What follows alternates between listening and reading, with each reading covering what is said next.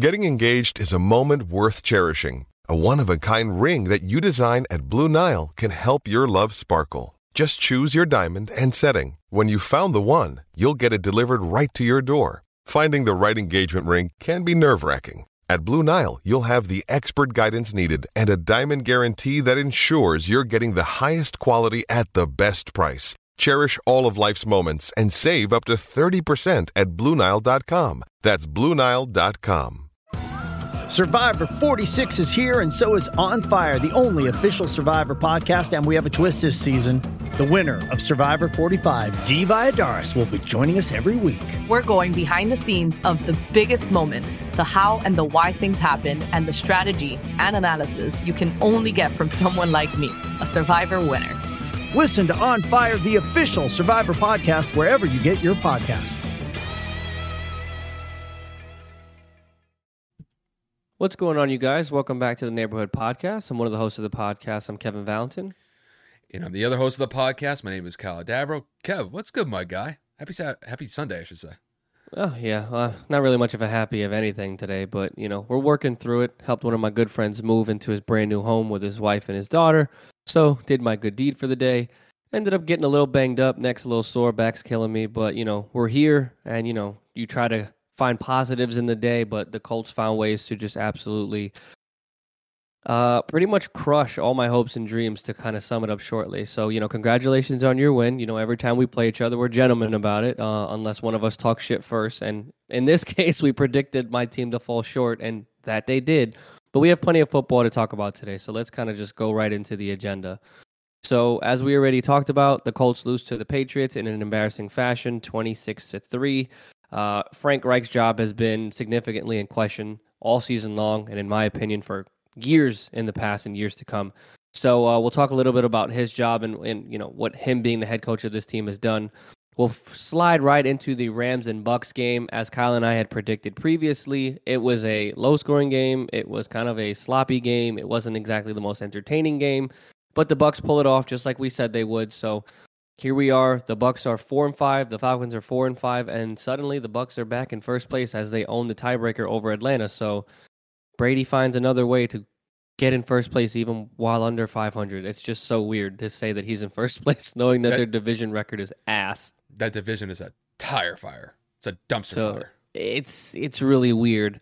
Another division that is actually surprising, but in a good way, the AFC East, the number one team, Buffalo Bills, they fall short to the New York Jets. They lose pretty much at the last second as a play is broken up by Sauce Gardner that was in target for Gabriel Davis, if I'm not mistaken. That was fourth early. down. That was earlier in the game. Well, yeah, because there was Josh. It was a heave. It was like 4th and 21 or something like that. And he threw like 50, 60 yards. It was a heave. Yeah, so it was like a last-ditch effort. The Jets hold on, and they improve to 6-3. Buffalo falls to 6-2. And we're sitting here, we're looking at 3 teams with 6 wins in the AFC East. And the division is now up for grabs. It's no longer Buffalo by a mile. And all the teams in that division are over 500 since the Patriots just won today, and they're 5-4. Yeah. So it's competitive. It's competitive. It's definitely going to be interesting go down the stretch. Our last 2 segments that we're going to talk about in the NFL are going to, of course, be the Seahawks and Cardinals, as Kyle and I once again predicted. That boy Geno came through. Cardinals fall short. Seahawks improve to 6-3. Another surprise that nobody saw coming.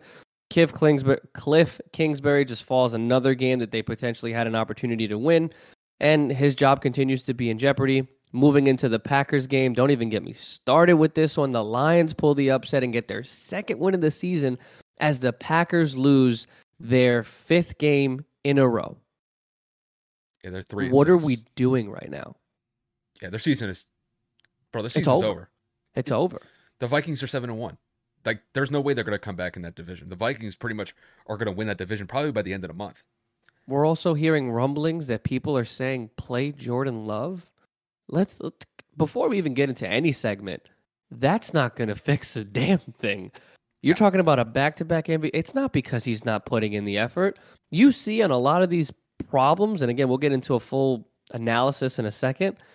It's miscommunication week in and week out, drop passes, fumbles, turnovers. It's like he can't catch a break in reference to Aaron Rodgers. So again, we'll talk about that in a little bit later. But again, Jordan Love is not the answer. If Aaron Rodgers can't do it, you sure as shit can't trust your backup quarterback that has no meaningful playing time over the course of the last 3 seasons. And then to kind of round it out, of course, we'll mention the Titans and the Chiefs game that is currently going on there at halftime. The Titans are up 14-9. Surprisingly to Kyle and I, again, just something that we did not expect. Derrick Henry is 8 yards short of 100 yards before the half. At the half. And then, of course, we will mention the MLB season has come to a close. The Houston Astros have won the World Series, blah, blah, blah, blah. And anyway, now we will go into the baseball offseason. So we'll talk about that a little bit later towards the end. But Kyle, that was a little. I got to give you kudos. I want to talk about it. I got to give you kudos. Let's just get right into the Colts and the Patriots game. The Colts lost. The Patriots embarrassed us, and it sucks to say out loud, but it's not like I didn't see it coming. So the floor is yours. The bragging rights and the kudos, whatever. Well, first of all, before we actually dive into the actual segment itself, are you gonna be all right? You gonna be all right with this one? I know you have a lot in the chamber with this one, bro. Like, I'm gonna do my best to keep myself composed because, as you guys already know, for regular listeners, it's late and I can't give my full emotion, but I will do my best. Okay, all right. I just wanted to preface that. I needed to get that out before we dive into this because, Kev, like, I don't think there's really any other way to say this. The Colts had probably one of the most abysmal performances I've ever seen the entire season. Like, it was literally a domination by the Patriots. So, yeah, let's just dive straight into the game. The Patriots soundly defeat the Indianapolis Colts, winning by the score of 26-3. And even though that the Patriots scored in the mid-20s, largely this was a defensive effort from the Patriots that pretty much carried them to this win. The offense was, I would say, inconsistent at times just because the Colts defense was pretty solid throughout the course of the game. But that Patriots defense was hellacious. They had pressure on Sam Ehlinger the entire day. The Colts could not run the ball effectively in any way whatsoever. And not only that, the Colts allow 9 sacks, which, Kev, tell me if I'm wrong here, that's probably a season high in sacks allowed compared to any game throughout the season. I think Matt got sacked 7 times in one game, so yeah. So this was pretty much as bad of a performance that you could see it from the Colts' perspective. With the Patriots, they do bump up to a 5-4 record. They get over a 500 record and do actually remain competitive in the AFC East after this win. But really the focus I want to put to Kev here is the Indianapolis Colts and how they're going to proceed forward with Frank Reich at the helm. And I know that Kev's had a lot of things to say about Frank Reich and his coaching duties with the Colts over the years. But, I mean, after this type of performance, this is definitely disheartening to say the least after essentially getting spanked by 3+ possessions. So, Kev, to kick this one to you, what are your overall thoughts of the Colts essentially just getting dominated by the Patriots in Week 9, and how do you think this affects Frank Reich's status moving forward? Well, I'm going to start this with, I told you so. I'm going to start this with, I've been saying this for 3 years, maybe even 4. I'm going to preview this with, firing Marcus Brady was not the answer. Firing our offensive coordinator that didn't even call the plays made no sense. The fact that our offensive line coach was not fired, beyond me. The fact that Jim Irsay refuses to comment after our 3rd straight loss, absolutely comical. And the fact that every single Colts beat writer, sports reporter, and radio broadcaster has interviewed Frank a multitude of times this year for some quotes that I'd like you guys to hear. So, Nate Adkins, a Colts beat reporter, asked Frank Reich whether or not they would consider another quarterback change. He said he needs time to decide on that one. I'm going to pin that. I'm going to come back to that because this list is pretty endless, right? So then you go through the rest of the quotes. I certainly did not anticipate today. I really did not. Guess who said that? Frank Reich. Don't know how you don't anticipate a team when you're scheming for them all week. But again, that's just the cream of the crop here, right? So it just continues to persist. So basically, another reporter noted that Indy has been outscored 111-42 in the first half of this season. They haven't led in a game since Christmas. of last year. It is November 6th of 2022. We're almost a full year into not being able to lead a game. So we'll just continue to go with that, right? So we'll just kind of carry on here as I scroll through. Frank, asked by Angela Moraine, another Colts writer. Frank is not going to, she asks about the reasons why we lost. And his response, I'm not going to put this on the O-line.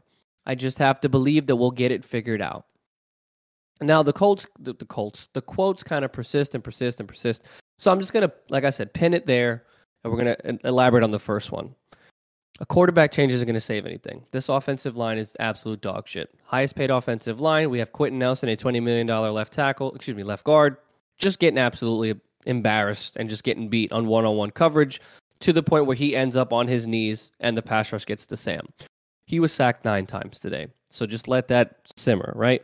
So when you go and you ask why we lost, I don't know. It sure as shit wasn't because of the defense, because in the fourth quarter, it was 16-3 at one point, and that's only because the defense was able to keep us in the game as long as they did. As time progressed, the Patriots defense was able to continue to accumulate sacks. They forced a pick 6, yada, yada, yada. We all know how the story goes from there, right? Then you go and you Prevy, I did not anticipate today. Now, I've been saying that Frank Reich is one of the most ill-prepared, ill-advised, worst head coaches in the league. People laughed at me. People told me that it's because of the quarterback changes. People told me it's because of the owner, the personnel, the fact that the Colts aren't ready to do it. I've heard everything. Kyle and I have gotten into discussion and debates as friends about Frank Reich. I'm being too harsh. I'm being too cruel. Kev, you're not being fair. You have to look at it from a bigger picture. It's not easy to coach, right? All these different things. I will now say I told you so to my partner and to the world because I've been saying this for years. People say, you got to be understanding. You got to be open-minded. It's not all on the coach. Frank isn't out there playing. He can't make these things happen. Wrong. When you're a head coach, you are the leader of a team. You're the leader of 53 men on this organization, on this roster. And this is what you're putting out week in and week out. We get embarrassed by Jacksonville, left on a donut. We go into Foxborough, we score 3 points. You go and throw your second-year quarterback into a situation in which you're not prepared for. Because that's essentially what he said. I didn't anticipate this. How do you not anticipate this? Now I'm starting to wake up because I'm starting to be able to express my emotions because I was moving today, I wasn't able to really watch the game at all. I watched one defensive and one offensive series in the fourth quarter, and that's all I got to see. Didn't want to see anymore. Thank God I didn't watch anything else. We have progressively gotten worse as the season has gone on. And Kyle, I just want to pan the camera to you really quick because I want you to read the numbers because my phone is obviously the reason we're recording. I want you to read that tweet that I had sent you and read the statistics of how bad our offense is. If you could do me that favor, please. Okay, so I have the tweet right here. So the Colts offense entering week 9. So offensively, they're dead last. Essentially, that's just their offensive rating compared to the rest of the league. They're in last place. Fumbles. They have 21 fumbles this year.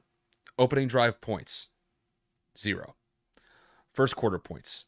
They have 10 points this year. I believe that's second to last place. Oh, and by the way, for the opening drive points and the fumbles, the Colts are in last place in those 2 specific categories. Points per game. They are third worst in the NFL with 16 points per game. Sacks allowed. They are at 16. 16 point. Oh, wait. I take that back. 26 sacks as a unit. They are tied for 30th. I believe that's third worst in the NFL. Yep. They have 9 interceptions as a team, which is tied for 30th, which is the third worst in the league. Looking at their rush yards per game, mind you, last year they had Jonathan Taylor, who went absolutely buck wild last year. This year, they're averaging 87.8 yards per game, which is 4th worst in the NFL. And then on a 4th down conversion percentage, they are 2 of 7, which is essentially 4th to last place, I should say, in that regard. And not only that, Kev, when it came to 3rd down conversions against the Patriots today, they didn't convert a single one. So that's not going to help out their 3rd down conversion rate either. I'll kick it back to you. No, thank you. I really appreciate that. So let me just close this out with saying you're not prepared. You don't know your personnel. You don't know how to play call. You fire the wrong person. And we're 3-5-1 with a top 10 overall defense. We're wasting the careers of Darius Leonard, Julian Blackmon, Jonathan Taylor, so many other good young pieces. Zaire Franklin is coming out this year and showing that he is a starting linebacker on any team outside of Bobby Okereke again, or Okereke, excuse me for my mispronunciation. And I'm fed up. I'm over it. I'm done with it. I have told Kyle this personally, and I've said it jokingly a multitude of times as the games have progressed. My fandom is on the line. I have supported this team for as long as I can remember. I am 28 years old, going on 29 in July. I have supported the Colts basically since early middle school. Maybe even like almost after kindergarten. Like I've always been a Colts fan for as long as I can remember. It's always been the horseshoe.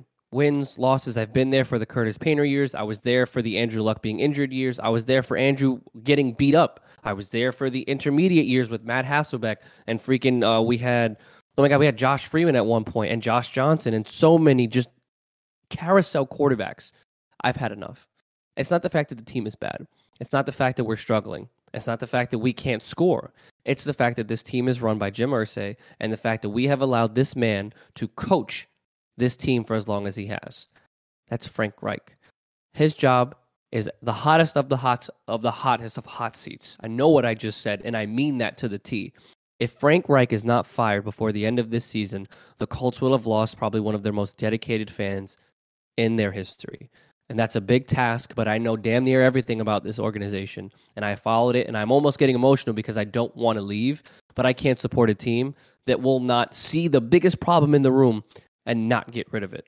It's like having an infestation in your house because you have food on the floor and you won't clean up the food. So the bugs are just going to keep coming in. That's the closest analogy. Or that your house stinks because your dog took a shit in your living room and you're not willing to clean up that shit.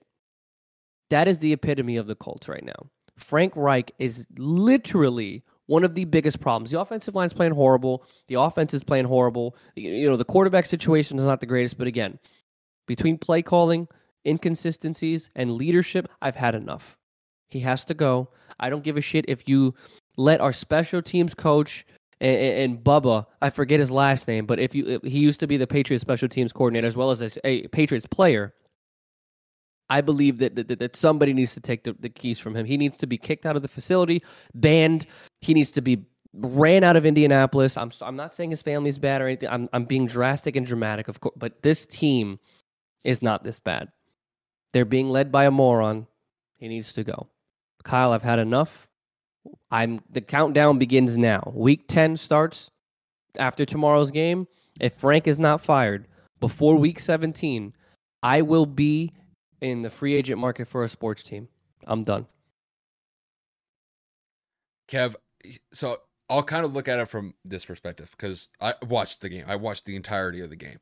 And look, I mean, I've been open to the idea of letting things play out with Frank, seeing how the season progresses, and then kind of making a judgment call after a certain time has passed and whether or not that he should stay or go.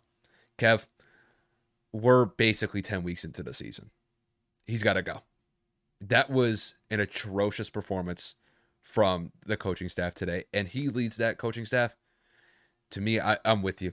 He's got to go. And it's not going to be this week. It's probably going to be a couple weeks down the line, maybe a month and a half down the line. But the way that this team looks with the Colts, this defense, they had a camera shot of the defensive personnel on the sideline at the end of the game against the Patriots, and they looked absolutely broken. They looked disheartened. They looked like they just got ran over by a truck. Just because they honestly know the biggest issues with this team right now. And that is, it's the offense. The offensive line is just it's just a tire fire, Kev. And there's really no other way to say it. Because when you give up 9 sacks in a game, your quarterback is getting absolutely killed in the pocket.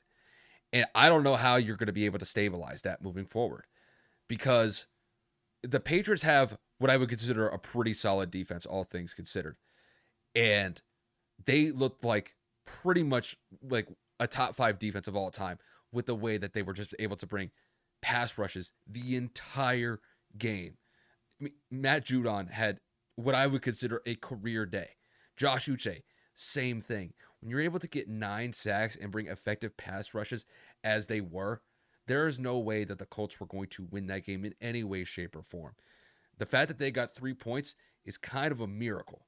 And the only reason why they got the 3 points was that they were able to get a fumble off of Jakobi Meyers, which led to a field goal. That was all they were able to get out of it. But looking at this game, I can't even really evaluate Sam Ehlinger at this point because he had no time to work in the pocket. And, you know, granted, I know he had the one interception that essentially was the symbolic closing to the game because the Patriots, I think Jonathan Jones ended up getting that pick 6 and returning it for a touchdown. But, I mean, at that point, the game was so well out of hand just because the Patriots defense had dominated the Colts in every way imaginable. I don't know what else you're left to do at this point. And, Kev, I know that they got shut out by the Jaguars earlier in the season, and I know that was probably a pretty embarrassing performance. But, Kev, I'm going to be honest with you on this one. I think this one might have even been worse. They were never even competitive. Kev, they were 0 of 14 on third downs. I've never seen a third down efficiency that bad before. And there were multiple times where they were dealing with 3rd and 1, 3rd and 2, 3rd and 3. These are manageable third downs. And they were just getting destroyed on the line of scrimmage. I mean, it was an absolute nightmare from the Colts' perspective. And the way that I see it, Kev, I think if I remember correctly, I think offensively, I think they had 120 total yards. And some of those were garbage time yards at the end of the game. This was one of the just, not only, I wouldn't say the most disheartening performances from the Colts that I've seen in this rivalry between the Patriots and them. This is one of the worst performances I've ever seen from the Colts, period. And I'm not going to really put a lot of blame on Sam Ehlinger here because, to be honest with you, he was facing an impossible challenge to begin with. His offensive line is getting bullied left and right, and that's despite the fact that they're the highest paid offensive line in the entire NFL. I'm going to be honest with you, they should cut that whole offensive line after that game. You give up 9 sacks in that game, I'm like, I might as well just cut the guys because I could probably find 5 offensive tackles off the street that could at least play a little bit better and play a little bit more inspired football. And as far as I see it with the defense was the only thing that kept that team in it because the Colts defense, you know, you got to really look at their effort. I mean, they came to play. They kept the Colts in it. And just the offense did no favors for them whatsoever. So no matter what sort of stops that the Colts were getting defensively, it wouldn't matter because the offense was just mired in inconsistency, ineptitude, incompetence. You could throw any sort of adjective on it that you want to. But the Colts are an absolute disgrace at this point. And the way that I see it, they might be the worst team in the NFL right now. I know that some teams have some worse records out there, like the Lions. I know the Texans are probably one of those teams that are basically at the gutter of the NFL, but I'm looking at that performance that the Colts had in Week 9. It was an absolute embarrassment. And I'll pretty much just leave it at that. But just to kind of round this thing full circle, Frank Reich needs to go. He is not helping the situation here. I understand there's some personnel issues that are at play here, but I think this is just coming down to effort. I don't see the team performing offensively with really any sort of passion or heart. And when the offense really, to me, is not showing any sort of heart, at that point, there's got to be a change. And I think with them throwing Marcus Brady under the bus and essentially using him as a scapegoat, I think was extremely disrespectful. And I'm just on the mindset that, you know, within the next couple of weeks, if the Colts continue this downward trend, Frank's got to go. And not only that, there may need to be some wholesale changes when it comes to this front office as well. Because as far as I see it, from an offensive perspective, this team is just, I mean, they're not even equipped to be able to really effectively move the ball up and down the field. And I think I've gone long enough at this point, but yeah, the Colts had one of the most embarrassing performances I've ever seen. And I'm going to just leave it at that. The best part about this is, right, the remainder of our schedule, it's only going to get worse. The Raiders I know people shit talk them. They played tough. They're not an easy game. Josh McDaniels isn't stupid. And obviously Derek Carr, Devontae Adams, we all know that list, right? Right after that, we have the undefeated Philadelphia Eagles. Mhm. I can go fuck myself, right? Yeah. Then we have Pittsburgh, which is a potential winnable game. But again, I think TJ Watt will be back by that time, so that might be worse for us. Then you got Dallas, one of the best teams in the NFC. Ow. Then you have Minnesota, who's the second best team in the NFC. Then you got the Chargers in that high-powered offense that Justin Herbert still leads somehow, some way. Then you got the Giants, another tough team in the NFC. And then you close out with the Texans. Tell me where we have a break. I don't think we have a break until potentially Pittsburgh, but again, because 2 games. TJ will be back by that guy, 2 games. Steelers and Texans. That's it. Every other we game. are a potential top 5 lottery team in terms of top 5 picks in the draft. And it's just going to continue. The fire sale is going to include, I can predict already, Quentin Nelson may get shopped. I think that Shaquille Leonard might get shopped. I think that our safeties and secondary, like Kenny Moore, they're probably going to get shopped for picks. If Chris Ballard is still on this roster, I have no idea. I think Jim Irsay needs a clean slate, clean house. Everybody's got to go. We need to reevaluate, and the tank years have begun. Excuse me, I hate the word tank. The rebuild years have begun, and we will start to now accumulate the pieces necessary to be competitive in the AFC. Our window is closed. The team is not the same. Jim Irsay needs to sell the team. I don't give a shit if you sell it to a homeless guy, because at that point, I feel like maybe that person will be able to give me something. So here's your thumbs up, Jim, because you like to tweet when it's least important to you. You had to tweet that Marcus Brady was relieved of all his duties. Good luck to you out there in the future. Yeah, you can kiss my ass, because we got another video of you leaving on your mighty golf cart, not speaking to a single goddamn reporter. But the second we win, you're the first person to run up and talk some shit. The entire organization's front office and leadership is done. I'm over it. Let's move on to the next topic. Yeah, because Kev, even I went in on that one. That was just a disgraceful performance. And when I don't see heart, when they're just getting bullied, yeah, something's got to change. And it's not. And honestly, I kind of left this part out. No matter what sort of coaching change comes about, whether it's in this season or the off season, I don't know if it's going to help. Nope, it's not, because it's a personnel issue. Like I said, there's going to be some cuts, some trades. We're going to have to accumulate different things, and I use the term "we" lightly now because I'm teetering towards dipping. But it's going to be a long remainder of the season for the Indianapolis Colts. Another team that's going to be long for is going to be the Rams. Defending Super Bowl champions lose today in a tough one. They lose to the Tampa Bay Buccaneers by the score of 16-13. Kyle's boy Tom finds a way to win. As the game closes itself out, Tom Brady goes for 280 yards and a touchdown, throws the ball for 58 pass attempts, which is just ridiculous that man has to shoulder that much weight at the age of 45. So, Kyle, I'll pose this one to you. Do the Bucs have a shot to make a run at a playoff berth? And what are your thoughts on this atrocious game? Well, Kev, I will say that we did actually say that this game was going to be a grind, and that's exactly what it was. This game was just a full-out trudge of a game. Both offenses struggled against the respective defenses, and even though the Bucs won this game, Kev, I'm gonna be honest with you. By the end of that game, bro, I just felt like nasty. It felt like I went through like 3 hours of just like going through mud, like just crawling through like a freaking military training exercise where I'm just like, there's barbed wire above my head and I'm in the mud and I just got to deal with this for the next 3 hours. That's what it was. It was just a trudge match the entire game. Now, granted, the Bucs won, so I got to give them credit for being able to essentially win this game at the end with Brady leading a clutch drive. And that last drive was sensational. It was really like the first time I'd seen the Bucs really open up their offense the entire day, and they were able to execute and finish the drive effectively with a touchdown with about 9 seconds left in the game. But up until that point, the Rams defense held them in it. Like, the Rams were in that game. They led the game pretty much wire to wire, except at the end, and then maybe a field goal like in the first quarter.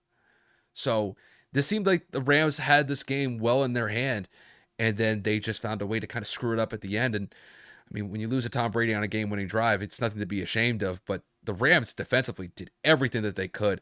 to be able to win that game, to only hold Tampa to 16 points. Man, you got to hold your head high after a performance like that.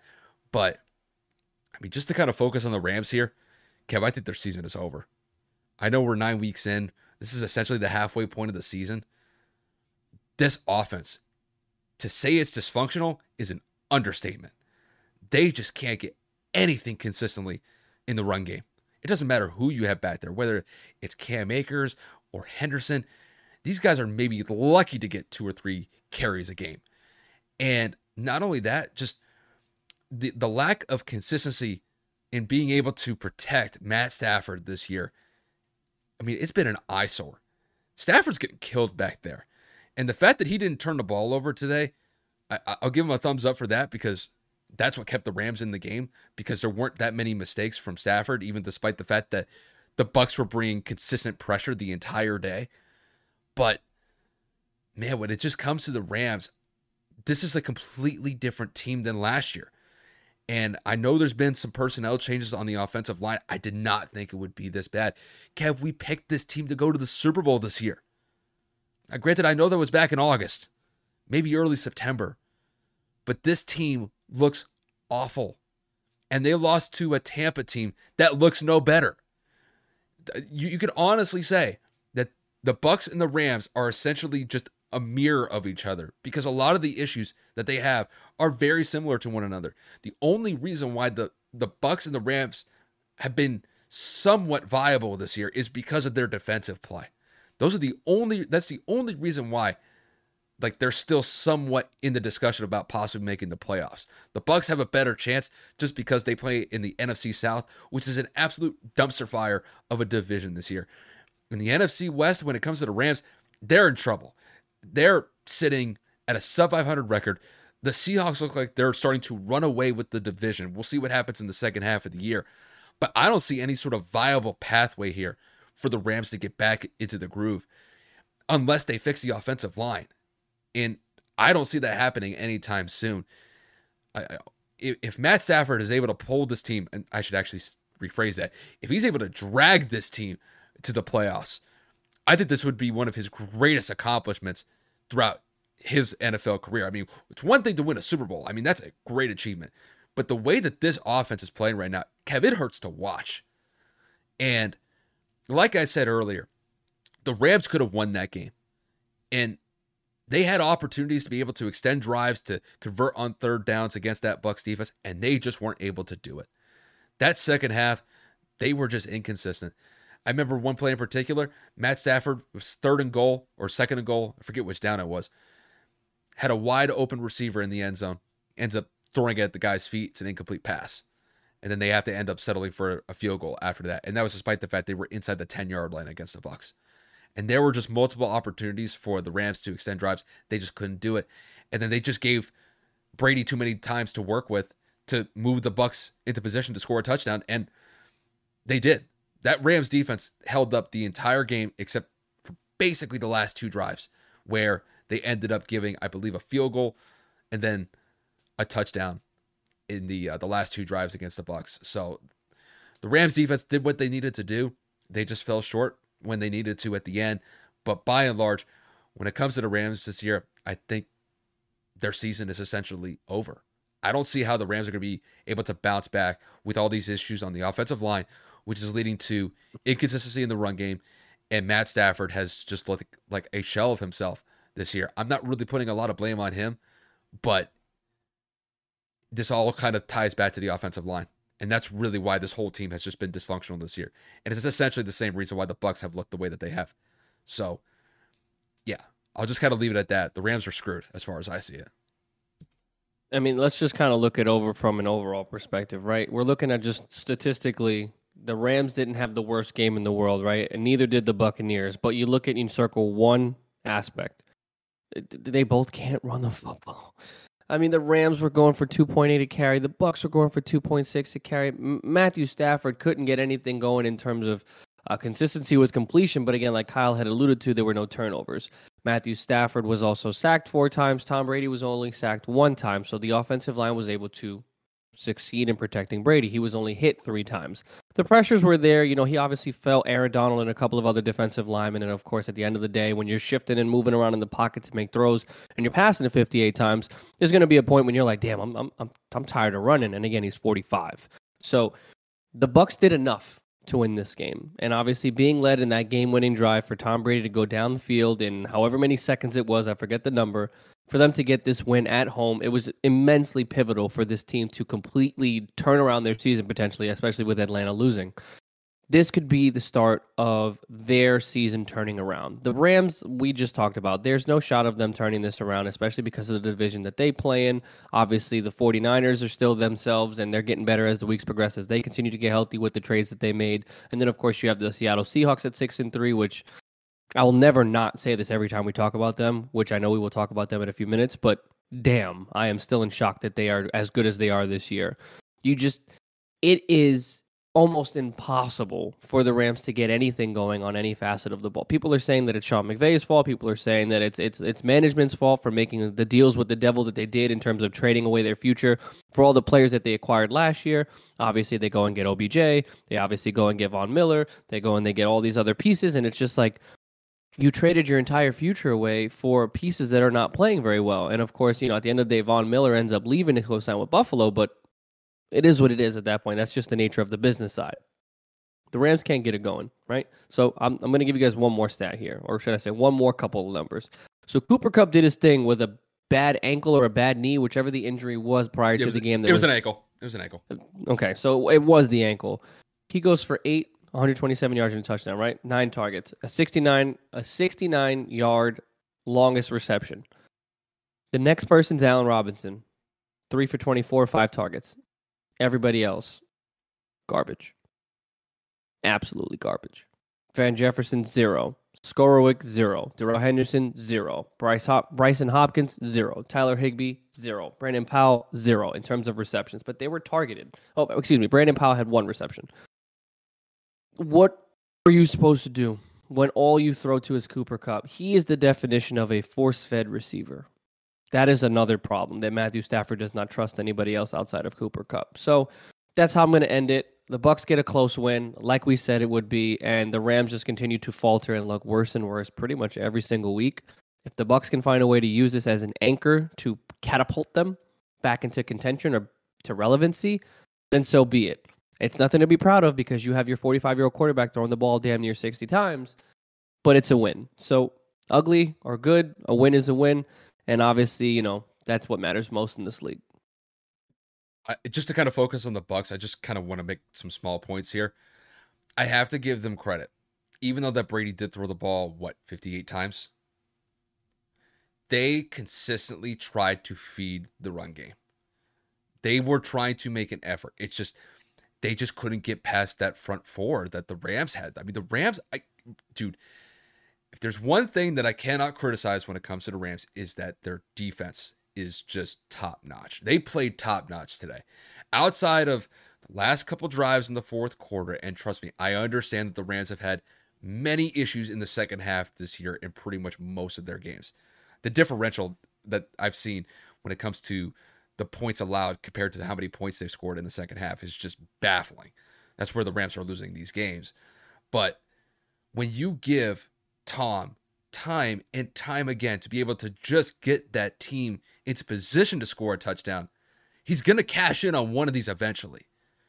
It just happened to be the last drive of the game with 9 seconds left. I believe he hit up, I think it was Cade Otton that he hit up on that game-winning touchdown. So, and I got to give Cade Otton a lot of respect because Cade, he's been one of Brady's go-tos at that tight end position. Now that Cameron Brate's out with this neck injury, it's actually a pretty serious one a couple of weeks ago.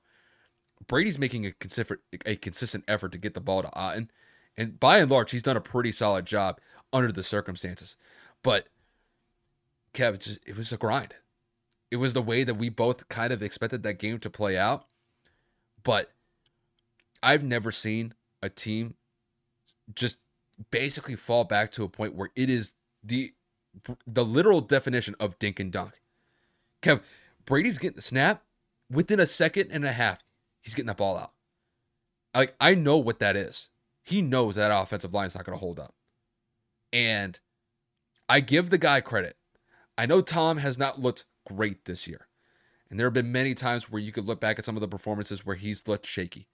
The only thing that I could say about Tom in this regard, he is not compounding the issues with the Bucs offensively. He's not turning the ball over. He has 10 touchdowns to 1 interception. I mean, the touchdown to interception ratio is phenomenal. But he could be making things a lot worse. If this were somebody else, like I'll give you an example. I'll use Mac Jones here on one of the guys' jersey. If Mac Jones were in charge of this Bucs offense, the Bucs might win one game out of all the games that they've played, because he would make the issues a lot worse. He'd make the issues a lot worse by putting up some risky passes, some passes that can lead to turnovers. At least Tom is not doing that. So Tom could make making things a lot worse with that Bucs offense, but he's holding it steady. And the fact that he was able to lead that game-winning drive under the circumstances, I give the guy credit. The guy is dealing with a pretty daunting challenge this year with the offensive line and the construction of the personnel that they have there. And the fact that they're tied for first place and own the tiebreaker over the Falcons at a 4-5 record is just, it's astonishing. They've looked awful the last month. And the fact that they are sitting in first place is nothing short of a miracle as far as I'm concerned. So maybe this win gives them a little bit of a kickstart to kind of get their shit together. But Kev, I think this season for the Bucs is just going to be an outright grind. They're going to heavily rely on their defense to win these games, because the offense is going to be lucky to score 20 points a game.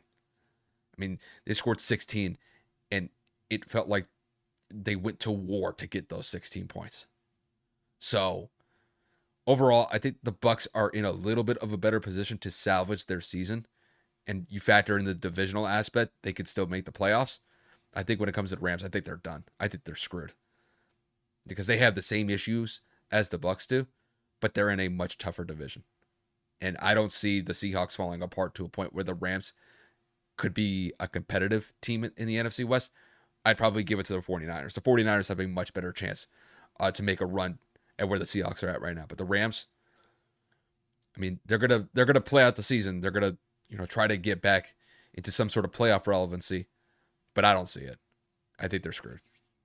We'll just kind of leave it at that. Two teams that are not in that situation, because we got to move on at the end of the day, are going to be the Bills and the Jets. Now, the Bills lose, despite what people believe to be a not relatively simple game, but because of the performance that Zach Wilson had the previous week and the Bills having the league's best defense, it was a favorable matchup. Not only in our opinion, but in the professional, media outlets, sports analysts, and whatever have you. The Bills lose 20-17. The Jets move to 6-3. The Bills fall to 6-2. And like we've already alluded to, all 4 teams in the AFC East are above 500. So Kyle, I'm going to kick this one to you. Was this an example of the Bills showing a weakness of relying on Josh Allen too much, or is that Jets defense for real? Yeah, but I got to say, I do think that this Jets defense is for real. Even though that they lost to the Patriots last week, which, let's be honest, that was a bad loss to the Patriots last week. Zach Wilson looked like a rookie quarterback last week when faced up against Bill Belichick.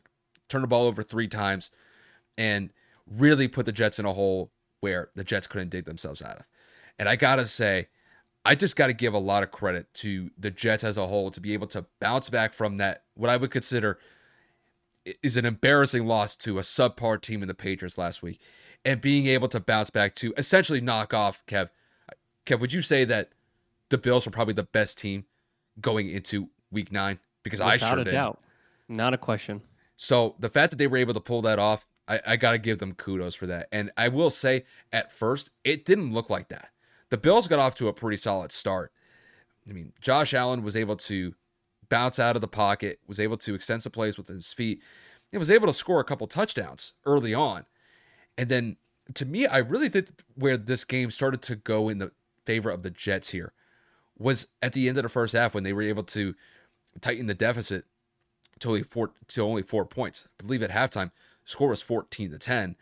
And then the Jets defense, man, they locked up in the second half. To be able to hold the Bills to 3 points in the second half is nothing short of astonishing. And they've made life for Josh Allen uncomfortable. I mean, there were multiple times where he tried to escape and the Jets weren't having it. The Jets were able to just put him into some dicey situations where they were able to get the Bills off the field, force the Bills to punt. And then the Jets, just putting one step in front of another, they were able to establish some drives in that second half to get them into scoring position. And they were able to take advantage of it. I thought that last drive that they had that set them up for the game-winning field goal, that was just excellent play calling. They were able to extend plays on third down, or they were able to extend drives on that third down. Not only that, they just didn't really put the ball in harm's way where the Bills defense could turn the ball over in that late stage of the second half. And I got to give that Jets defense credit. Once the Jets were able to get the lead after the field goal to put them up 20-17, they locked them up. They locked the Bills up. They put the Bills in a situation where they had to convert a 4th and 21 to be able to extend the drive. And I got to give credit to those Jets secondary personnel because, Josh threw a freaking bomb towards Gabriel Davis with about, I think, like 30 to 45 seconds left. And they were able to knock down the pass.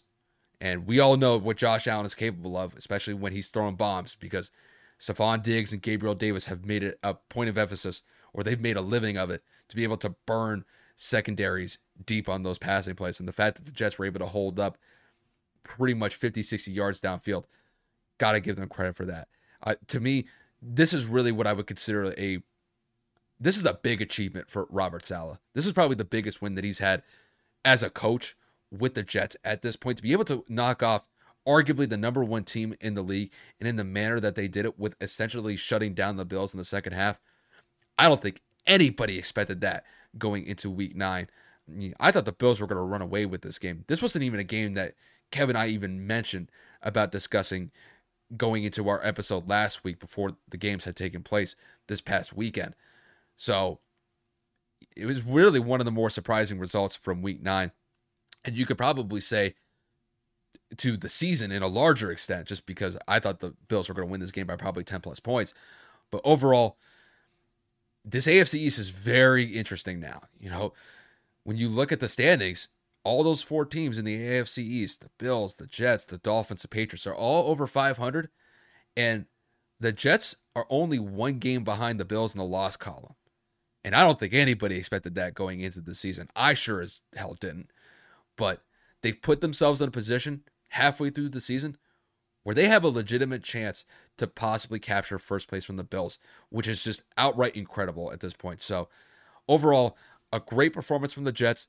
When it comes to the Bills, they had a letdown game. The 2 games that they've lost this year have been divisional games where they had chances to win both of them, and they just made some mistakes that put them behind the 8 ball. But overall, I still believe the Bills are the team to beat in the AFC East. Not really just the AFC East, but really the AFC to a larger extent too. But they got to make some adjustments. I imagine looking at that tape is not going to be easy on Monday. So they'll have a chance to be able to bounce back in week 10. But overall, great performance from the Jets. They earned a dub, and this was a huge bounce back win after a pretty embarrassing loss to the Patriots the week before. So, Kev, I'll kick it to you from here. I don't really have much to say. You hit all the critical points. One thing I will circle on is this Buffalo defense has been known all season long for their defense. This team has been known for the defensive presence and what they've been able to do in all facets of the ball, between their pass rush, their linebackers, and their secondary being ball hawks and forcing turnovers, right? That defense was absolutely exposed today. The Jets ran for 174 yards. They got everything they wanted, averaging over 5 yards per carry, and they got away with it. They kept the ball away from Josh Allen. They make sure in the second half that they were able to legitimately just eat up as much clock as they could. And Zach Wilson was turnover free outside of that fumble that he had early on during that game.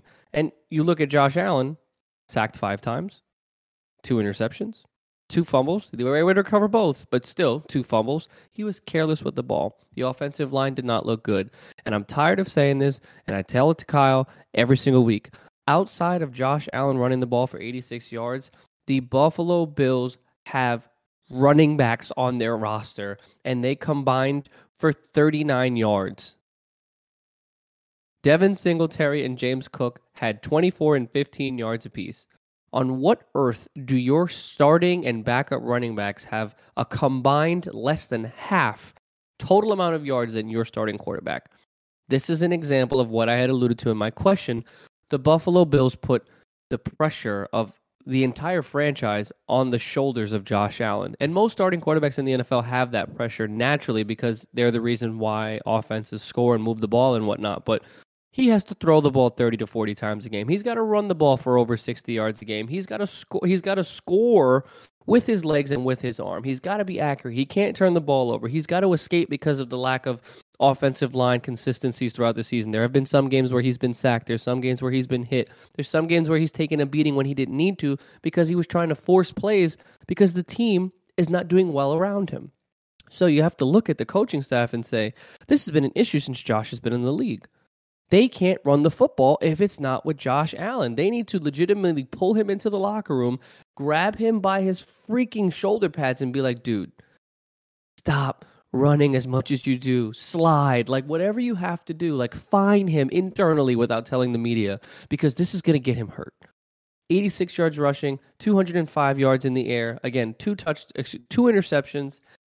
Josh Allen's got to do better. The Buffalo Bills have got to do better for Josh, and the offensive coordinators just got to, they have to change their mindset. I know that Brian Daboll was there last year, and he's now the head coach of the Giants, but this has still been an inconsistency even when Daboll was there. You have to be able to rely on your running backs. You have to be able to create running lanes for your running backs. They only had 12 attempts between the running backs together. Josh Allen had 9 by himself. This needs to stop. The defense will bounce back. They had one bad performance, and it wasn't even that bad because they only gave up 20 points. But when you look at it from a statistical analytics side, 174 yards on the ground is bad. That is a piss-poor performance. Zach Wilson didn't have the greatest game in the world, but he doesn't have to because we all know that the Jets rely on the formula of running the football and playing good defense. When you sack the quarterback, you force turnovers, and you run the ball as effectively as you did, especially because you're able to keep it away from Josh, that's how you win. Kudos to Robert Saleh and how he's been able to change the culture in New York. Nobody saw the starts of the season that they've had thus far, especially being the record that they are. But the Jets look to be very serious. Sauce Gardner looks to be very serious. And I think, potentially, the Jets really have a good shot at chasing a wild card spot this year.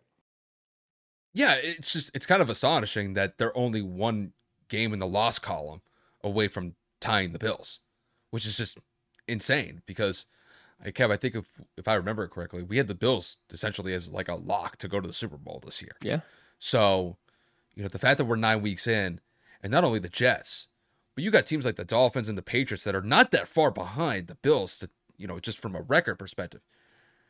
This division is a lot more competitive than I think you and I had originally anticipated.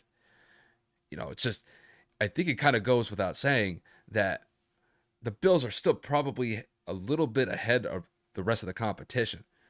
But these are the teams that are going to be nipping at their heels the next couple of weeks. So the Bills got to be on their A game here. And their 2 losses have been divisional games. Who would have thought that? Who would have thought that? So, the Dolphins one, I could kind of overlook a little bit because, Kev, you remember that game? It was like 100 degrees. Injuries were flying. Yeah. Guys were cramping up. It wasn't just the Bills were cramping up. I mean, there were Dolphin players that were on the sideline, and they were just, they were struggling. It seemed like by the end of the game, just both teams were just happy that the game was over so they could get into the locker room because it was just that freaking hot out and guys were so dehydrated. But with this one, man, you can't drop this one. Especially after a bad loss with the Jets the week before. Hey, Kev, this is kind of funny. Just to kind of troll for a second. I have to say this just because I'm wearing the jersey. The Patriots beat the Jets last week, yet the Jets come back and beat the Bills, aka the Patriots are a better team than the Bills. That's enough. I gotta say it. Just enough. a troll. I gotta You're just say it. Absolutely ridiculous. I gotta say it's just a troll. But no, just to be serious. But no, it's definitely a more competitive division than I originally anticipated. We'll see how the rest of the season plays out because there's still another half of the season to go. But overall, what a game for the Jets. This is a huge bounce back win. And like I said, this is really kind of a crowning achievement for Robert Saleh in his early coaching tenure with the Jets. So to be able to beat the Bills in the manner that they did, got to give him. It's only a kick, a jump, a block. It's only a serve. It's only a tackle. A run. It's only for the fans. After all, it's only pressure. You got this. Adidas. Credit for that. But with that said, we are going to transition to a storyline that Kevin and I have been focusing on over the last couple weeks. And this is one of the biggest surprises that we've seen from the NFL this year. And that is the Seattle Seahawks. The Seahawks just continue to be one of the more consistent teams that we've seen in the NFL this year. When, to be quite honest with you, Kev, I don't think anybody expected it. So the Seahawks beat the Cardinals 31-21. They improved to a 6-3 record. They have the number one spot in the NFC West at the halfway point of the season. And once again, they are just getting complimentary play from Geno Smith, Kenneth Walker. The defense is coming up with turnovers.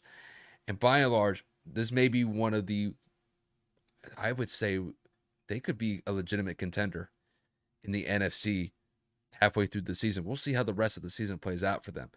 But as of right now, this team is for real. So, Kevin, to kick this one to you, where would you say that the Seahawks rank in the rest of the NFC now that they stand at a 6-3 record after knocking off the Cardinals in Week 9?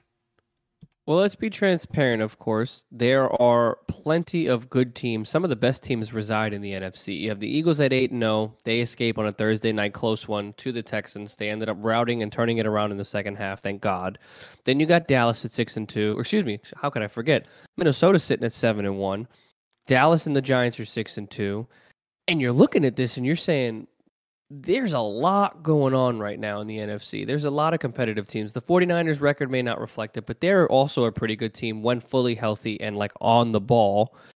And it's just, how can you make a prediction on who is after the Eagles? It's really difficult because it's such a close tie in terms of not only record, but I mean, the strength and schedule would be the one that break it down for it. And I really do think that the Seahawks have played some relatively good teams. They've played the Niners. They've played the Rams. They've played no, actually, the Seahawks have not, actually. If I remember correctly, I'm sorry, I'm sitting here spewing nonsense. They went and they beat the Broncos to start the season.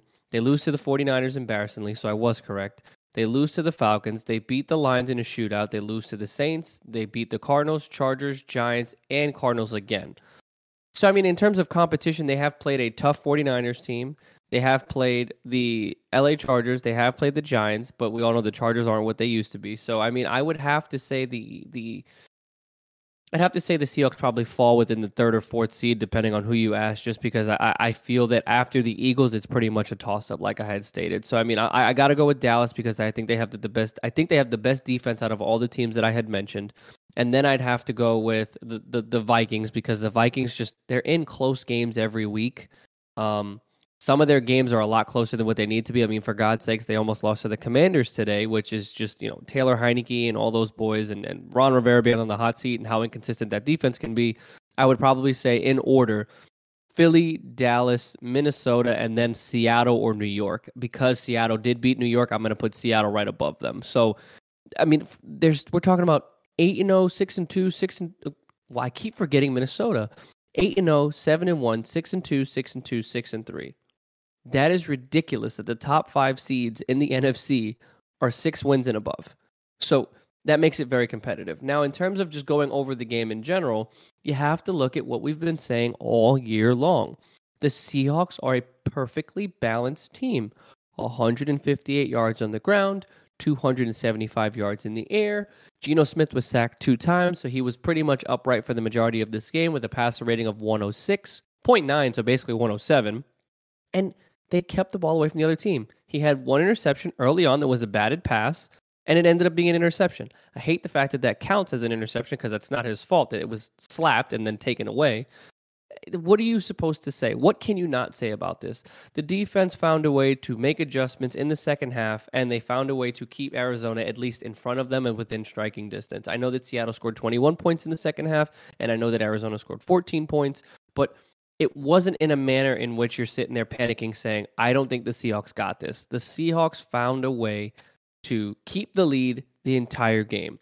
It was 10-7 going into halftime, and they continued to pile on that offense, and they continued to just make strides with keeping them honest with the ground game, with Kenneth Walker having over 100 yards, and Geno Smith bouncing back from the early turnover, and just being consistent. 26 of 34. You have to applaud the man playing at an MVP caliber level, maybe not flashy-wise, but in terms of leadership, efficiency, completion percentage. He is the guy this year. So I have to give credit where credit is due.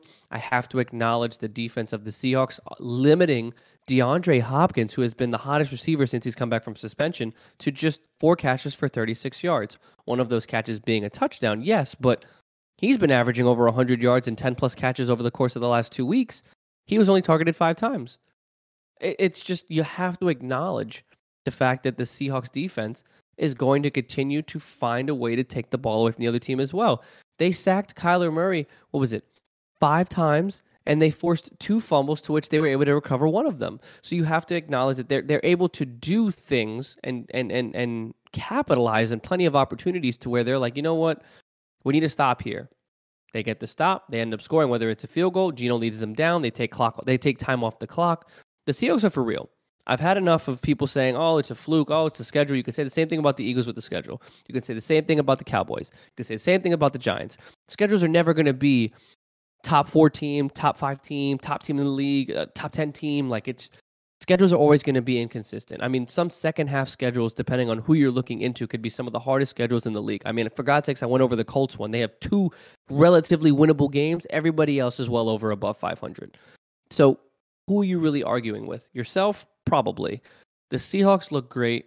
They're making consistent strides. This is another division opponent that they've beaten. And I think, truthfully, they are in the runnings, not only for a division title. I wouldn't be surprised if somebody tried to play down to them. If they were to face Philly in the divisional round, I would not be surprised if they knock off the Eagles. Kyle, you can pan this one to you real quick, because we've been saying for the course of the last 2-3 weeks, with the way that the Eagles have been inconsistent in the second half, you play a team like Seattle and you underestimate them, they're running away with that game. Yeah, it just depends on whether or not that Geno Smith and that offense could be able to rise to the occasion against that Philly defense. Because, Kev, let's face it, that Philly defense can be stifling, especially when they're able to bring effective pass rushes, and they'll force opposing offenses into some errant passes that could lead to some turnovers. And we've seen them. Tell that to Dameon Pierce with 140 yards on a team that's 1-6-1. I'm just saying, they can be beat. Well, what happened in the second half defensively for them? He still ran all over the place. That was Davis Mills in the pass rush. I'm saying if you limit them and you keep the ball and get them tired, Geno Smith has been able to get the ball out effectively, is what I'm saying. It's possible. They take second halves off in terms of offensively. They don't score a lot. They can. They can at times. There have been multiple instances where they've definitely taken their foot off the pedal in the second half. But, I mean, just to kind of kick it back to Seattle here, I mean, Kev, I'm going to be honest with you. I mean, we got to really start considering putting Geno Smith in Comeback Player of the Year, Pete Carroll as Coach of the Year. Coach of the Year, yeah. Because nobody expected the Seahawks to be at 6-3. I don't even know if Seattle fans even had this expectation of being in this position 9 weeks into the year or the first week of November. This is kind of like a dream type scenario if you're a Seattle Seahawks fan at this point. And it's really just been, I keep honing in on the same point with the Seahawks. They are just solid, top to bottom. I've always said that they've been very complimentary in their run game, in their passing game offensively. And once again, they just kind of live up to that standard, and they're able to do it consistently time and time again. And, I know Geno had the 1 pick 6 that was definitely, it was an errant pass, but it was really just a good play defensively by the Cardinals. But he did not let that faze him. He was able to bounce back, and he was able to lead some effective drives in the second half, especially in that fourth quarter. That's when the game was relatively close. If you guys were watching that game, I mean, it was a 3-point game going into that fourth quarter, or it was a 1-possession game, I should say. And yet, when I look back at that fourth quarter, man, Seattle just dominated that fourth quarter. They won that one by the score of 14-7, just specifically in points for each team. But overall, man, I thought that Kenneth Walker stepped up huge in that fourth quarter as well. I know Geno came up with some nice plays here and there, but the fact that they were able to lean on the run game and really kind of bleed that clock in the fourth quarter and really just kind of chew up the time possession there, that was huge. And, not only that, there was a point in time where Arizona came back in the fourth. It's 24-21. The Cardinals look like they're kind of ready to get back into the game. All they got to do is just force a punt, and then they could possibly lead to a game-winning drive there. Didn't happen. Seattle locked down offensively. They were able to extend that drive. That was a Kenneth Walker touchdown drive that put them up 31-21. They were just able to just get solid ground plays where, Kenneth Walker's chewing up 8, 9, 10 yards consistently, and Geno did his thing. So, looking back at this game, we did pick the Seahawks to win this one, and this was definitely more of a competitive game than we saw the first time around when these teams played. If I remember their score correctly, I think Seattle won by the score of 17-9 in that first matchup against the Cardinals. And just based off the fact that DeAndre Hopkins was going to be in this game compared to when he wasn't in the first matchup between these two. So I thought that there was definitely going to be more of an emphasis on this being a higher scoring game, and it did kind of live up to the expectation. But overall, the Seahawks sitting at a 6-3 record, it's just phenomenal. We'll see whether or not that they could be able to maintain it in the second half of the year, and that's going to be the biggest thing for them moving forward. But as of right now, if I had to put some early contenders for Comeback Player of the Year, Geno Smith is definitely one of them. And then I got to put Pete Carroll up there as potential Coach of the Year, because after that Russell Wilson trade to Denver, I think a lot of people were expecting that Seattle would just kind of fall back into last place in the NFC West, and they would start a rebuild to focus on the draft for this upcoming year. That is not the case. This team looks like they're really kind of running and gunning at this point, and they could definitely be a force to be reckoned with if they continue this style of play, and if it transitions into the playoffs. This may not be a team you want to go up against. So congrats on the Seahawks getting this dub, and we'll see where it goes from here. I think we need to take the phrase surprising, shocking, despite what our initial analysis was or initial predictions at the end of the year. I think Seattle has shaken the underdog narrative off of their shoulders. I think that they have eliminated the doubters because of the consistency that they've shown, and the Geno haters have gone away now. I think that they have dissipated because he's proven it week in and week out through 9 weeks of this season, leading the division, beating good teams, finding ways to hold leads, and even some occasional comebacks. He's done everything he's needed to do. He's done it efficiently. And Pete Carroll, the dirty, nasty narrative that people were saying, oh, he's got to go, he's too old, his style of play or his style of offense needs to leave, Russell needs to be free, oh, shout out to Russ. It's looking the other way around. Russ looks bad, Pete Carroll looks gold, and he looks like a genius because now they're able to run the ball 35, 40 times without an issue. It doesn't have to be the ball's got to be in Russell's hands. I want to throw the ball every couple of plays. I got to force the ball downfield because I feel like there's a better matchup.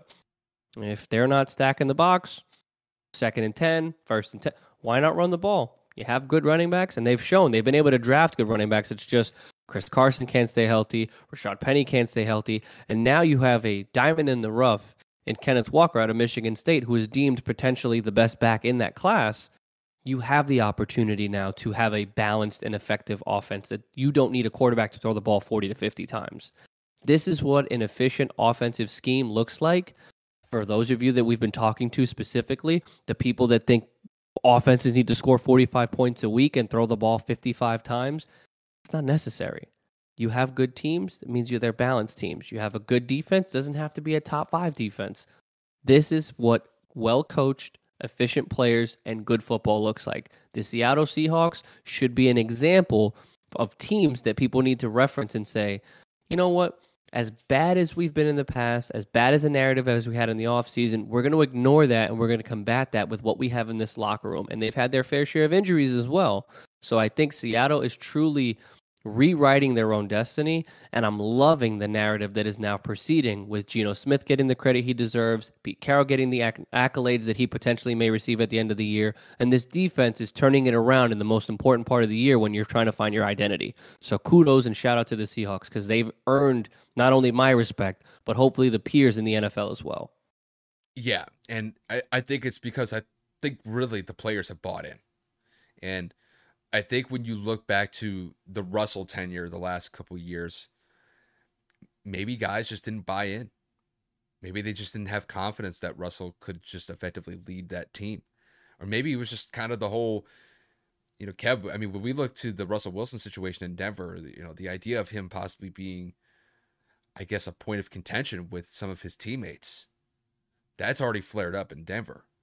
I wonder if Seattle just kept a really good lid on it when he was there and kept that in-house. Because, I mean, you could look at some of Russell's former teammates, Marshawn Lynch, Richard Sherman. They haven't really necessarily... A lot of stories have been coming out. A lot of stories. They haven't really held back when it comes to their, I guess, some of the words that they've held towards Russell Wilson and him just being the teammate that he is. And not only that, for him, to essentially, when you call Russell Wilson, you have to call his publicist, or you have to call like his manager or something like that. I'm like, there's a lot going on there that really kind of muddies the water. But I don't think that that's the case here with Geno Smith and the effective play that he's been able to lead with the Seahawks offense. And I just keep rounding back to this point. It's just very consistent. Is he like top of the leaderboard and every week for throwing 350 yards, 400 yards a game? Granted, that can win you football games, but you don't need to be that. He's very consistent. He's putting up 250 to 275 yards a game. He's throwing a touchdown or two a game. He's limiting his turnovers. And not only that, when you can lean on your run game like they have with Kenneth Walker, that's a winning formula. And if they're able to maintain that for the rest of the year, they can win that division, bro. They could 100% win that division. So, hopefully, for their sake, they keep it up. But, we'll see what happens in the second half of the year. There's a lot of time left for them to either extend their winning ways or potentially screw it up. So, we'll kind of see where it goes from there. Speaking of a team that is really kind of down in the dumps right now, that is the Green Bay Packers. The Packers have become essentially a tire fire. They lose to the Detroit Lions. Yes, I said that right. The Detroit Lions 15-9. Kev, this might be low key a high baseball score with that score, 15-9. The Packers looked awful.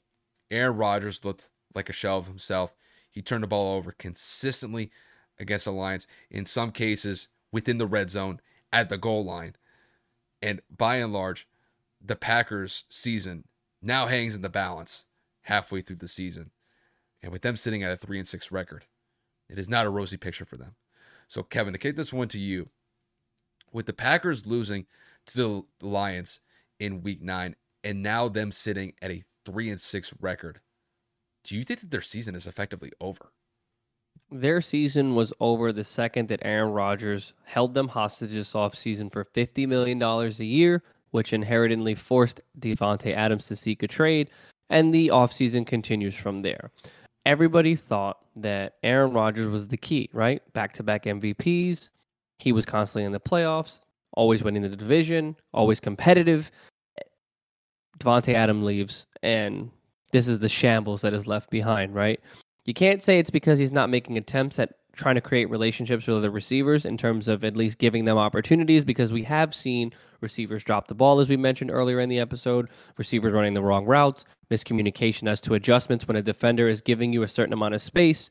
There's a litany of reasons. I mean, he threw the ball to 1, 2, 3, 4, 5, 6, 7, 8, 9, 10, 11, 12 receivers got targets. Allen Lazard led the way with 10 targets, and he had 87 yards on 4 receptions for 100 yards, for a touchdown.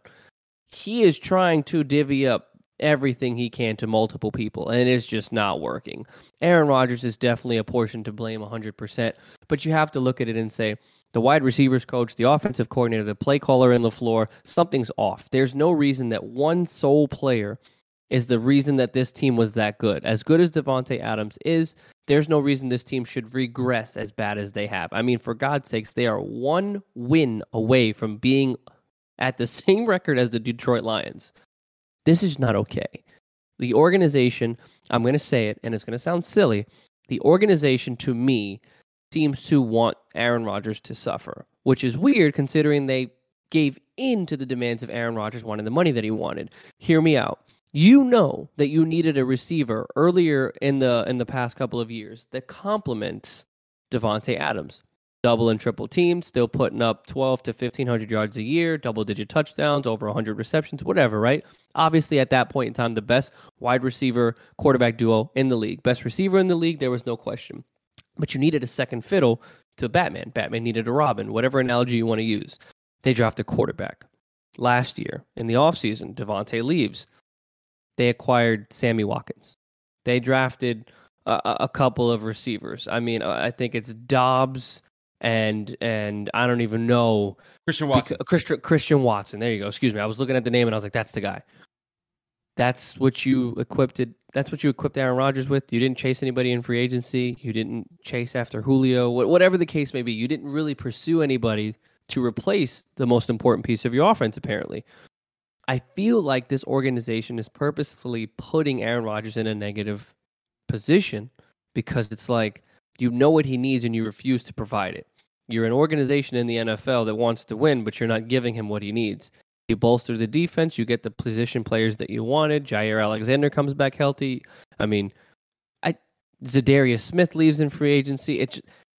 The Packers front office almost looks as bad as the Colts because you know what you need and you refuse to do it. Ballard knew that receivers were needed. Ballard knew that we needed backup offensive line. Did we do any of that? No. Did the Packers do any of that? No. And here we are, 3-6. Aaron Rodgers looks absolutely flustered, frustrated, as he should be.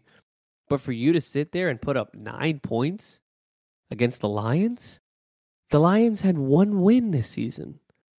Like, how in the hell did the Packers not find a way to bounce back?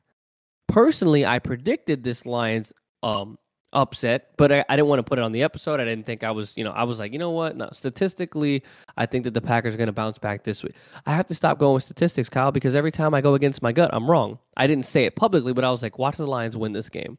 And they did. So shout out to the Lions for doing everything they needed to do.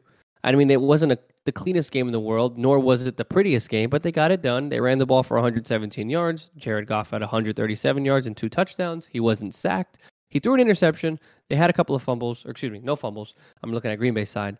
And aside from the interception, they played relatively good football. Obviously, the defense played well, and they were able to limit Aaron Rodgers. They were able to hinder their ability to move the ball consistently. And here we are. The Packers' season is done. Aaron Rodgers will probably retire. And Green Bay will start a rebuild, just like the Colts have to, because they don't have anything going for them. And it's sad because they have a lot of good players in different positions that deserve better. So, again, shout out to the Lions. They played a great game. They played a very bad and struggling Green Bay team. But it's about who wins and comes out on top, not the narrative going into the game. Kudos to the Lions and Dan Campbell. Yeah, when it comes to the Packers specifically, Kev, they just look defeated. Just the inconsistency on the offensive side of the ball. And Kev, I remember we were talking about this earlier in the episode where a lot of the issues that the Bucks and the Rams were dealing with, they seem to mirror each other. And a lot of it's just, I mean, the end result is just the offensive inconsistency is so striking. And that's what's holding the team back. When it comes to the Packers, you could essentially say the result is the same. Now, how you get to it is a little bit different. It just has to do with the inconsistency and the lack of chemistry in the wide receiving core. But now it's getting to the point where Aaron Rodgers is so flustered, he's turning the ball over. And not just a little bit, a lot of it. Okay, when we look back to Aaron Rodgers' MVP seasons the last couple of years, one of the hallmarks associated with those seasons in particular was his ability to not turn the ball over. I think if I remember last year, he only had like 4 interceptions, like 4 or 5 at most. And you compare that with this year, he's turning the ball over left and right. He had 3 interceptions in that Lions game. I mean, we're talking about Aaron Rodgers. And Aaron Rodgers, I'll just be honest.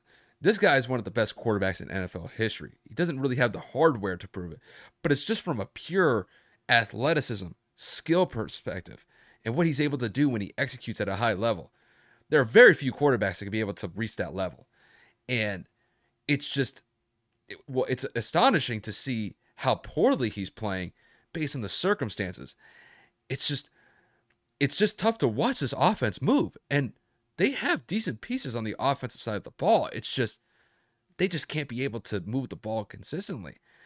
And I was just as shocked to see the Packers struggle this badly against what I would consider an inferior team in the Lions. The Lions are not a good team this year.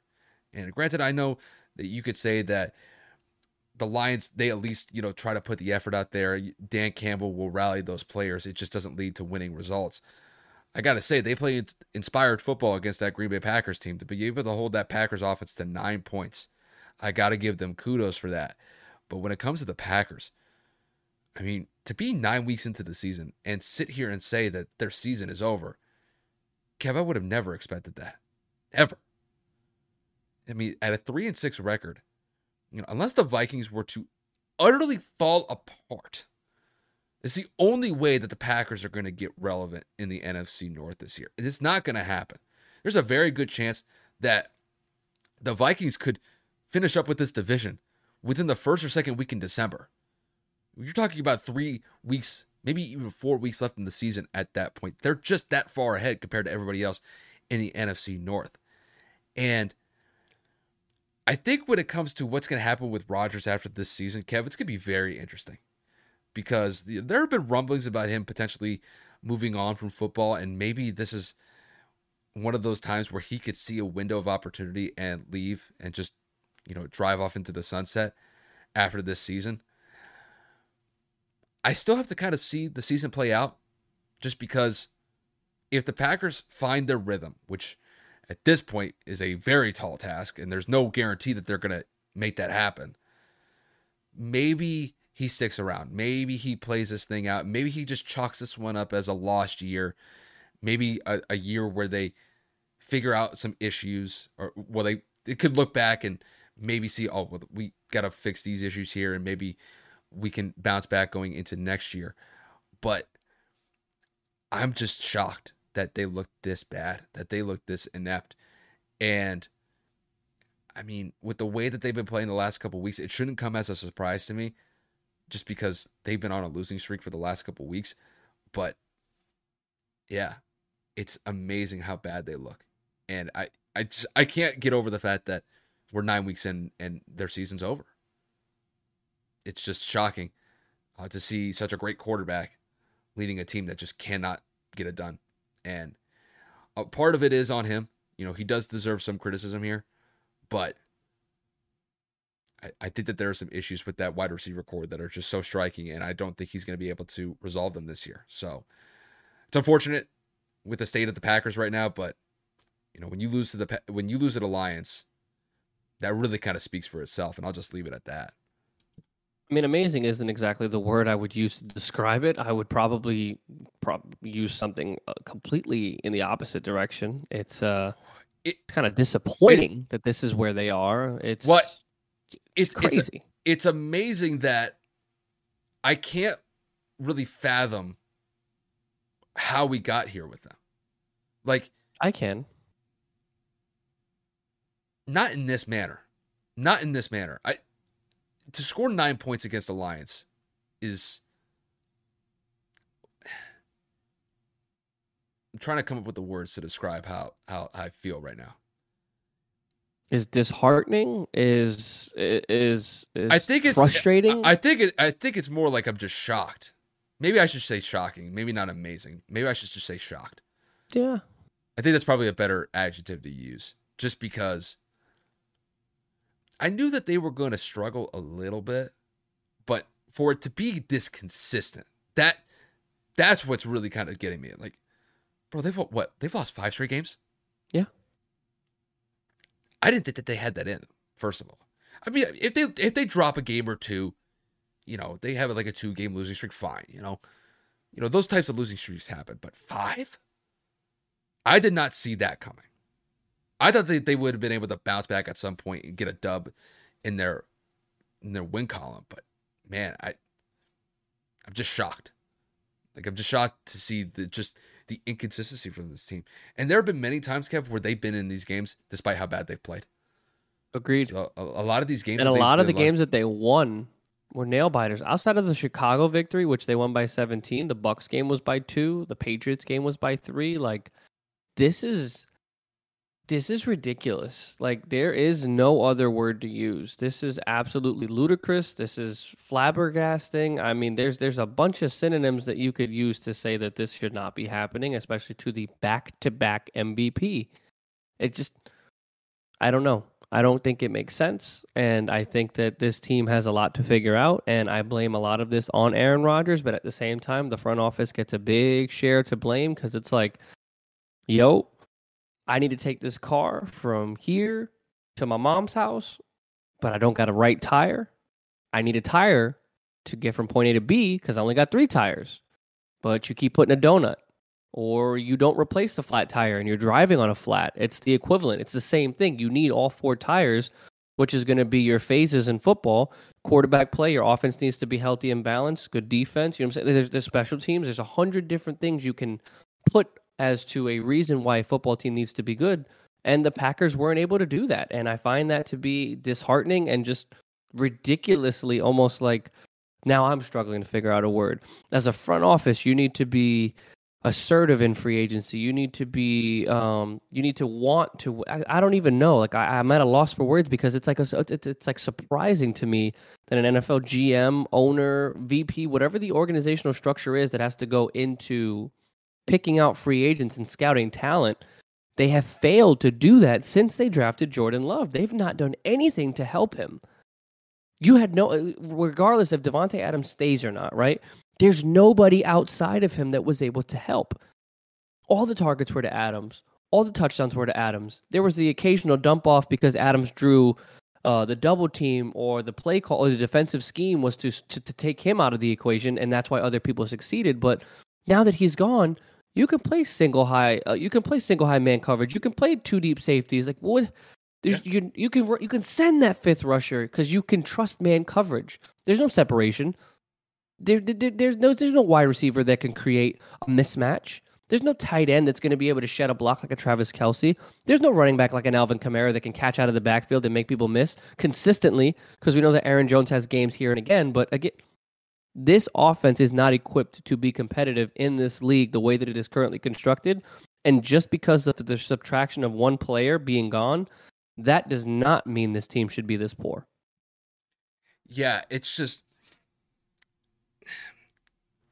I don't know if all of this was tied to Davante, but he's the one piece that left outside of the Zadarius Smith on the offensive side. The one piece. I'm not saying it's solely, but that's what it looks like. I mean, I will say this. When it came to Davante Adams and Aaron Rodgers, Kev, until Davante went to the Raiders, that was by far the best quarterback wide receiver duo in the league. Correct. And without a doubt. And not just, I'm not even looking at it from a statistical perspective. I could pull up the numbers and use that as an argument. I'm talking about how they complemented each other.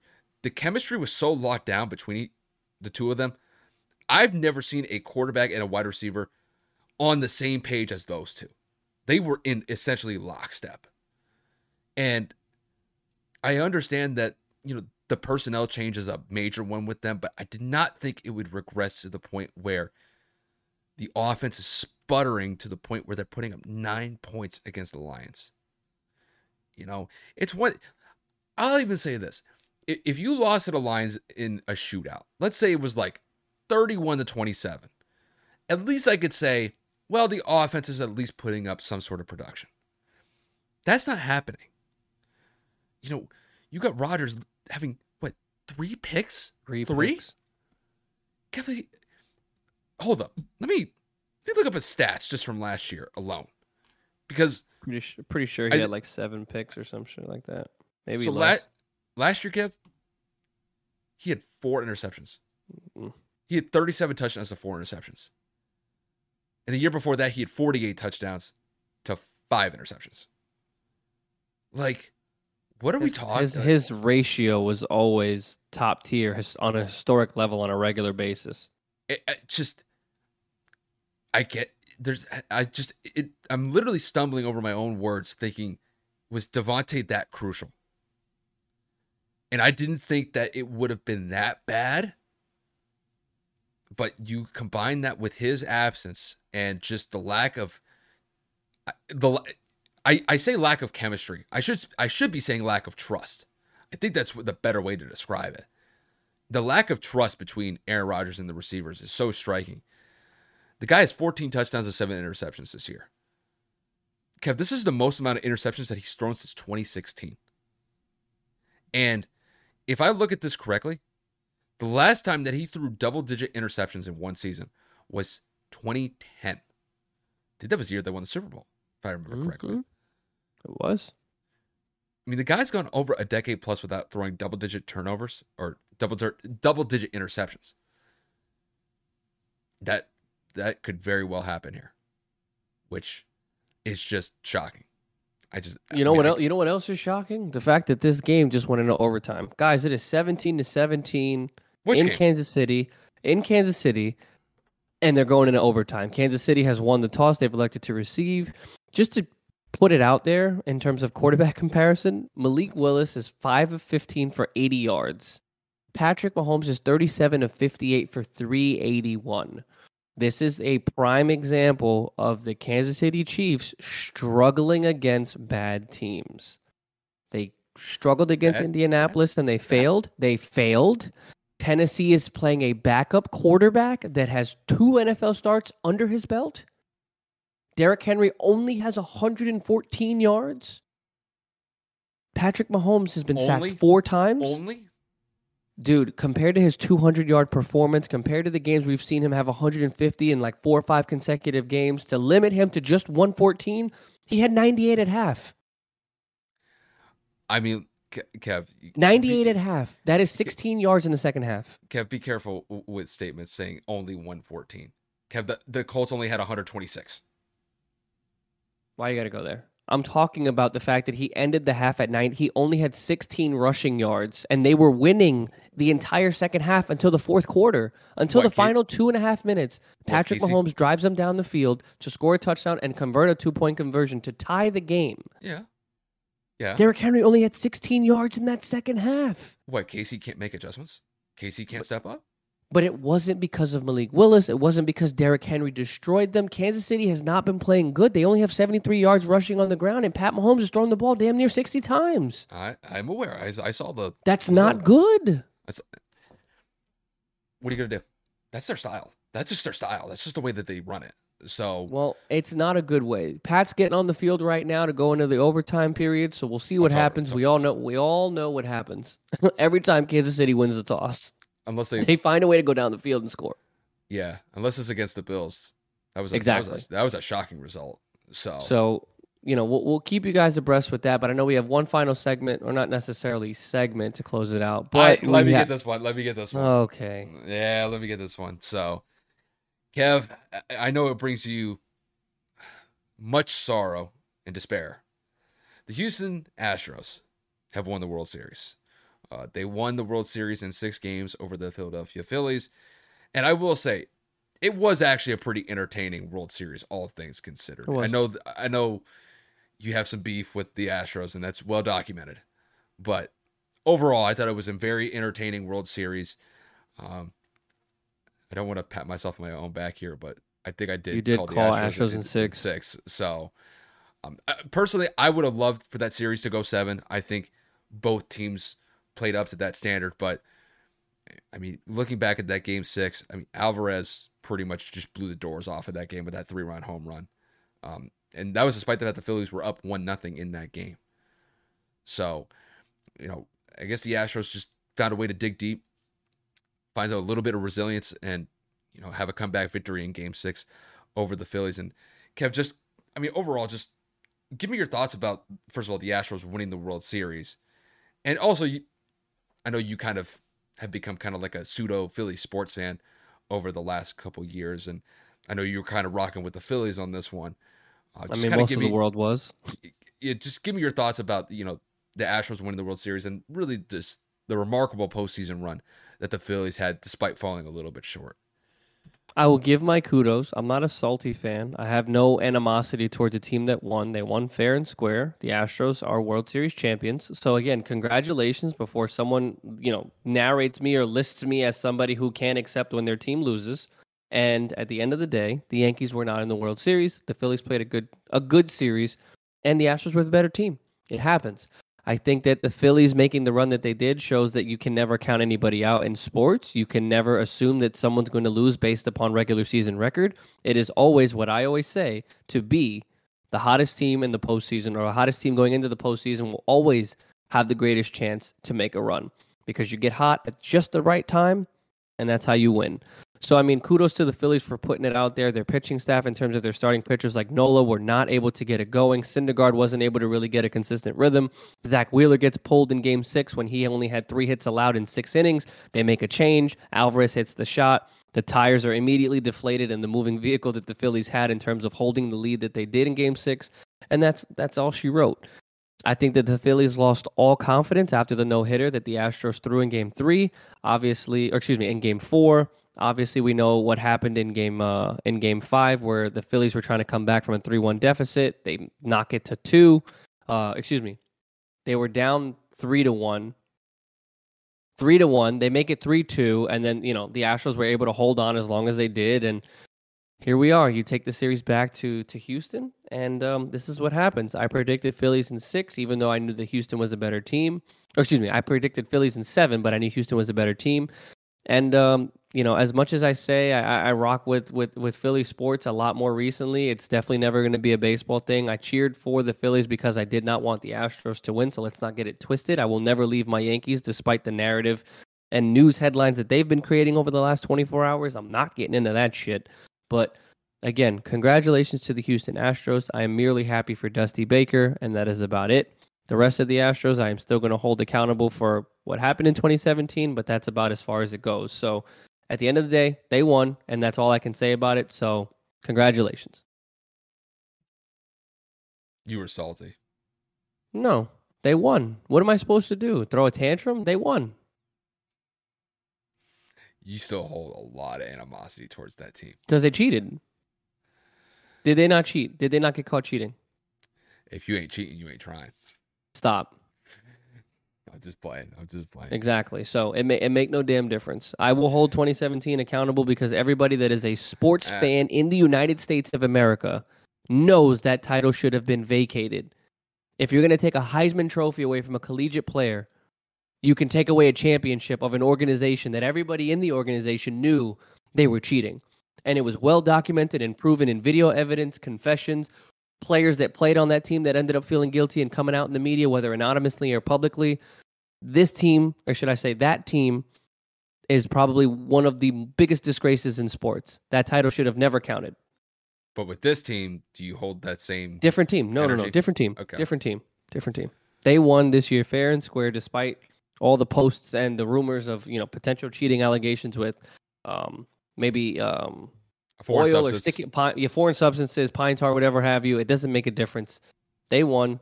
People use pine tar. I mean, Garrett Cole used pine tar multiple times. People documented there was a reason why his breaking ball was so crazy while in Houston and while in New York. I'm not going to sit here and pretend like pitchers don't do that. So the Astros won. I said it 1,000 times. I'm almost ready to throw up because I've said it so many times. I acknowledge it, and I'm not jealous. They won, and that's it. That's all I'm going to talk about it anymore. Fair enough. I mean, there's not really much left for me to say. I really thought the Astros, to be quite honest with you, Gav, I thought that they were kind of pushed to their limit kind of earlier in that series. And Agreed. Philly really kind of gave them a legitimate run because, what was it, Game 3?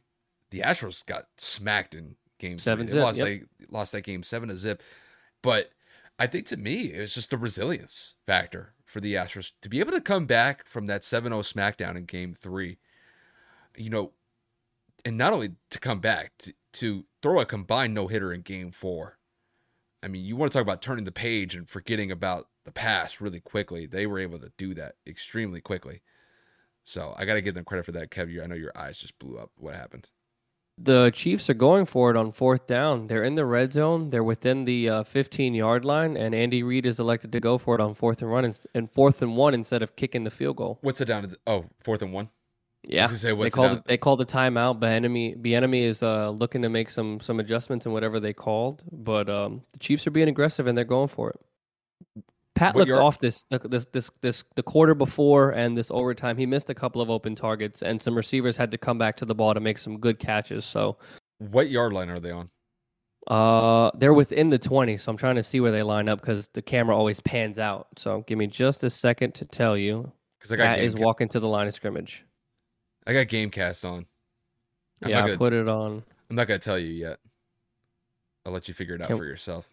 Dude, can we I hate the fact that the camera's got to pan out to both coaches. They got to pan out to the sideline. They got to pan out to the audience. They got to pan out to the ref. They got to pan out to Pat's face. They're on the 12. No, 13. Okay. Well, they're probably... Is that the stream that you're watching? Yeah. It's a little behind. Yeah, it is. They got the first down with Juju. Juju's actually been kind of a nice little fill-in spot for me for fantasy. You got him in fantasy? I've had him in fantasy. I was very disappointed with him for the first 6 weeks. But the last 3 weeks that I've had him on my roster, he's actually been pretty consistent. He's putting up somewhere in between usually 15 to 20 points in the last couple of weeks. I think in some cases he put up 24 or 25 against the 49ers. Hey, shout out to Call of Duty for bringing the offense together. They admitted that Travis Kelce, Juju Smith-Schuster, MVS, and Pat Mahomes played on the bye week. They played Call of Duty together. That's always good. That's dope. That's team building right there. It's a bye week, too. It's not like Kyler Murray playing on double XP weekend and losing. Yeah, they don't have the same chemistry out in Arizona compared to KC, so kind of worked against them in that regard. But but in fantasy, bro, I got killed this week. Yeah, me too. Let's not talk about it. We both played against Joe Mixon this week, so it wasn't a good week. He had 55 points. He had 5 touchdowns. What am I supposed to do about that?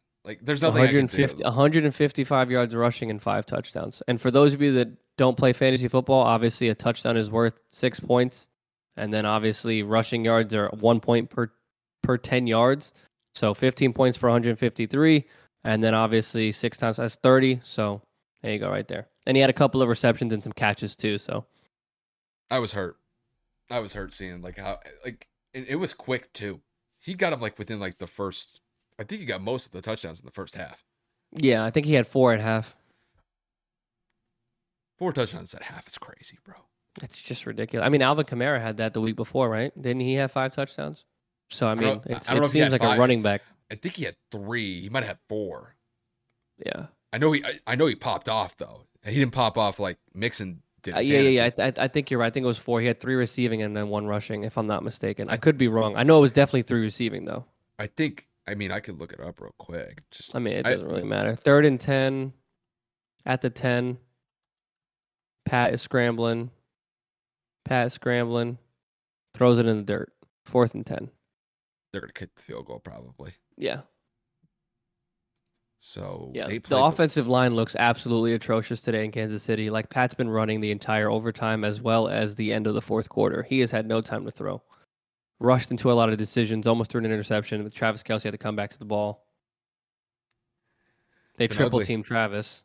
It's been ugly in the end zone. Travis ran that infamous zig route where you come across, fake the slant, and cut back inside, and he had a safety underneath, a corner underneath, a corner trailing for the tip, and then the safety over the top. He was literally getting chased by 3 people. And the crazy thing is that KC, despite how bad they played, are probably going to win this game. Well, thankfully Butker made that field goal because he missed an extra point and he missed a field goal today. Don't remind me. I have him in fantasy. Oh, yeah.